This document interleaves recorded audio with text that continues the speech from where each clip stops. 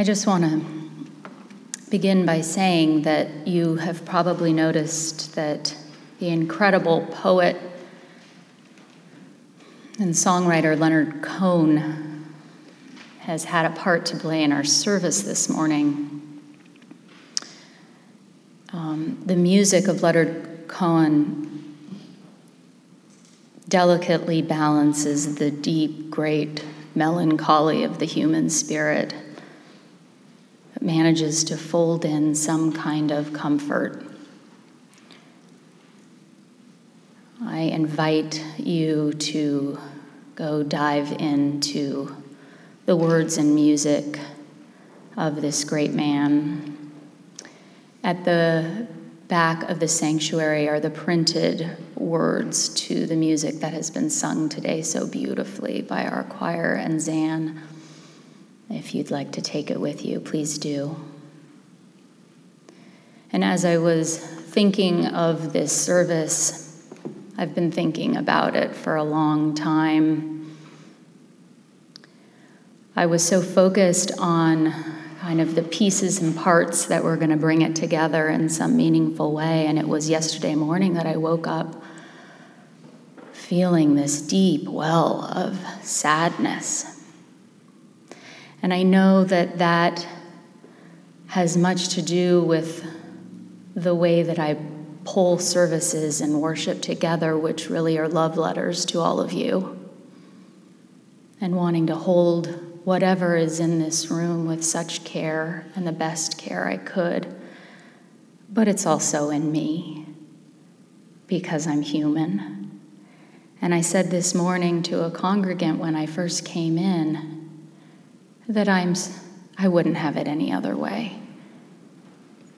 Because to stand up here and try to put my finger on the well of tears which many of us are drawing from right now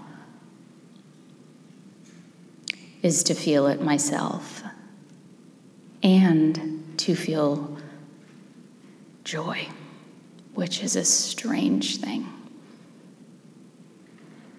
And yet it is the thing.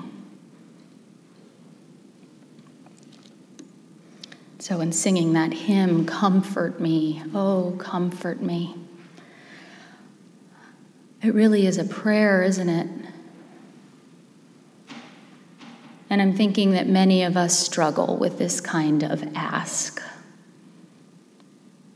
I certainly do. And how often have you asked for comfort and then felt the need to make it all okay? Close it out with I'll be fine. It could be worse. It is what it is. Or how many of us have apologized after sharing our pain with someone else, or felt badly for bringing down the mood. As good as it has often felt to share my own deepest sufferings with a trusted someone, I'm going to tell you right now, it doesn't come easily for me. Being vulnerable can be hard work.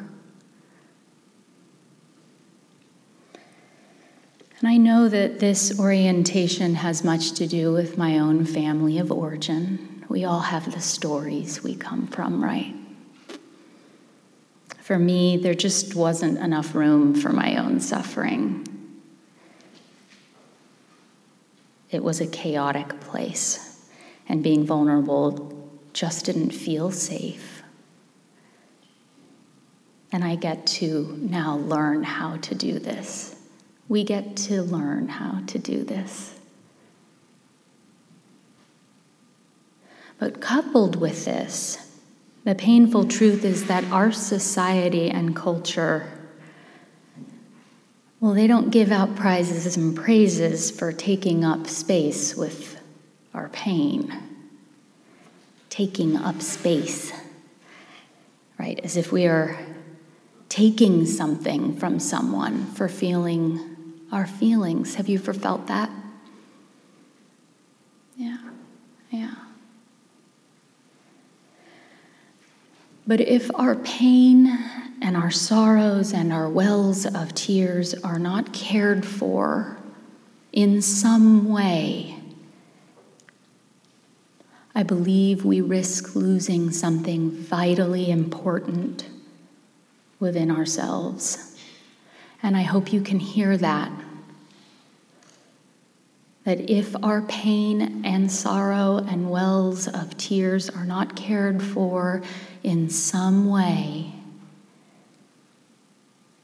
that we risk losing something vitally important within ourselves.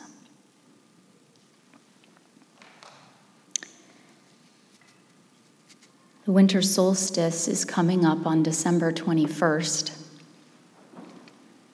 And as the night stretches itself out before us, those vast dark nights, as Joyce Rupp writes, we might attempt to make our pain, our deep suffered tears, our own vast darknesses sacred. We might attempt this. The first noble truth of Buddhism tells us that when we feel suffering, it doesn't mean that something is wrong. And I'm going to quote Pema Chodron right now in her book, When Things Fall Apart. What a relief. Finally, somebody told the truth, that when we feel suffering, it doesn't mean that something is wrong. You know, I do realize that not all of us feel so suffered right now, as I said at the start of the service. And I'm certain there are many in this sanctuary who come alive with joy during this beautiful time of year. Not everyone is faking it. And I'm also certain that we cannot possibly be people who run towards pain and suffering with open arms, welcoming it all with exuberance. Good God, no.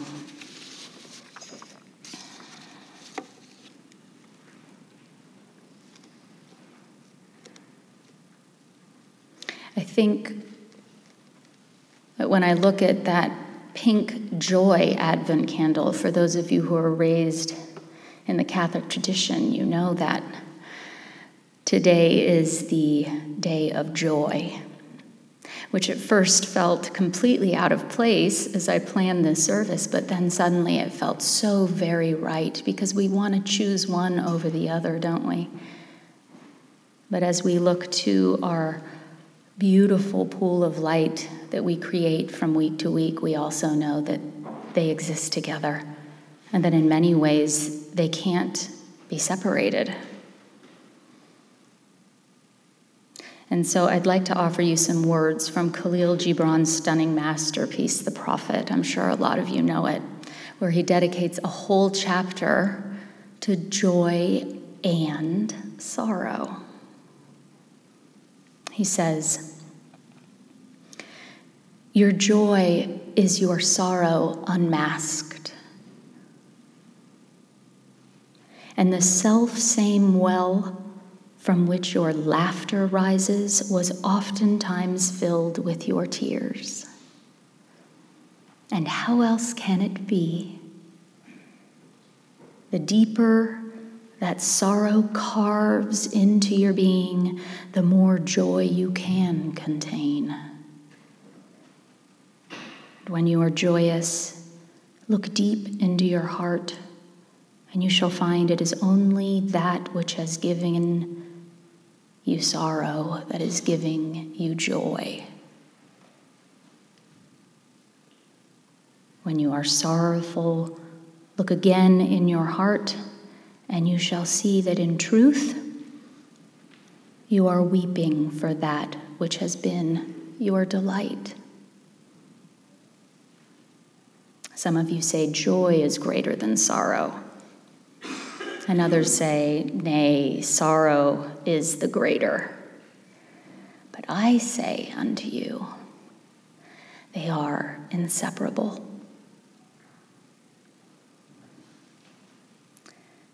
And so my hope and prayer is that no matter where we fall in all of this, that we can claim it as sacred, right, and good. That we can gently gift this to ourselves and each other during this great season of intermingling light and darkness, joy and sorrow. And that if we are in darkness,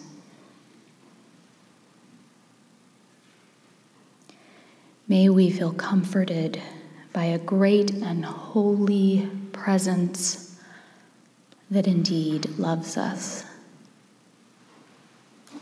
May it be so. May it be so.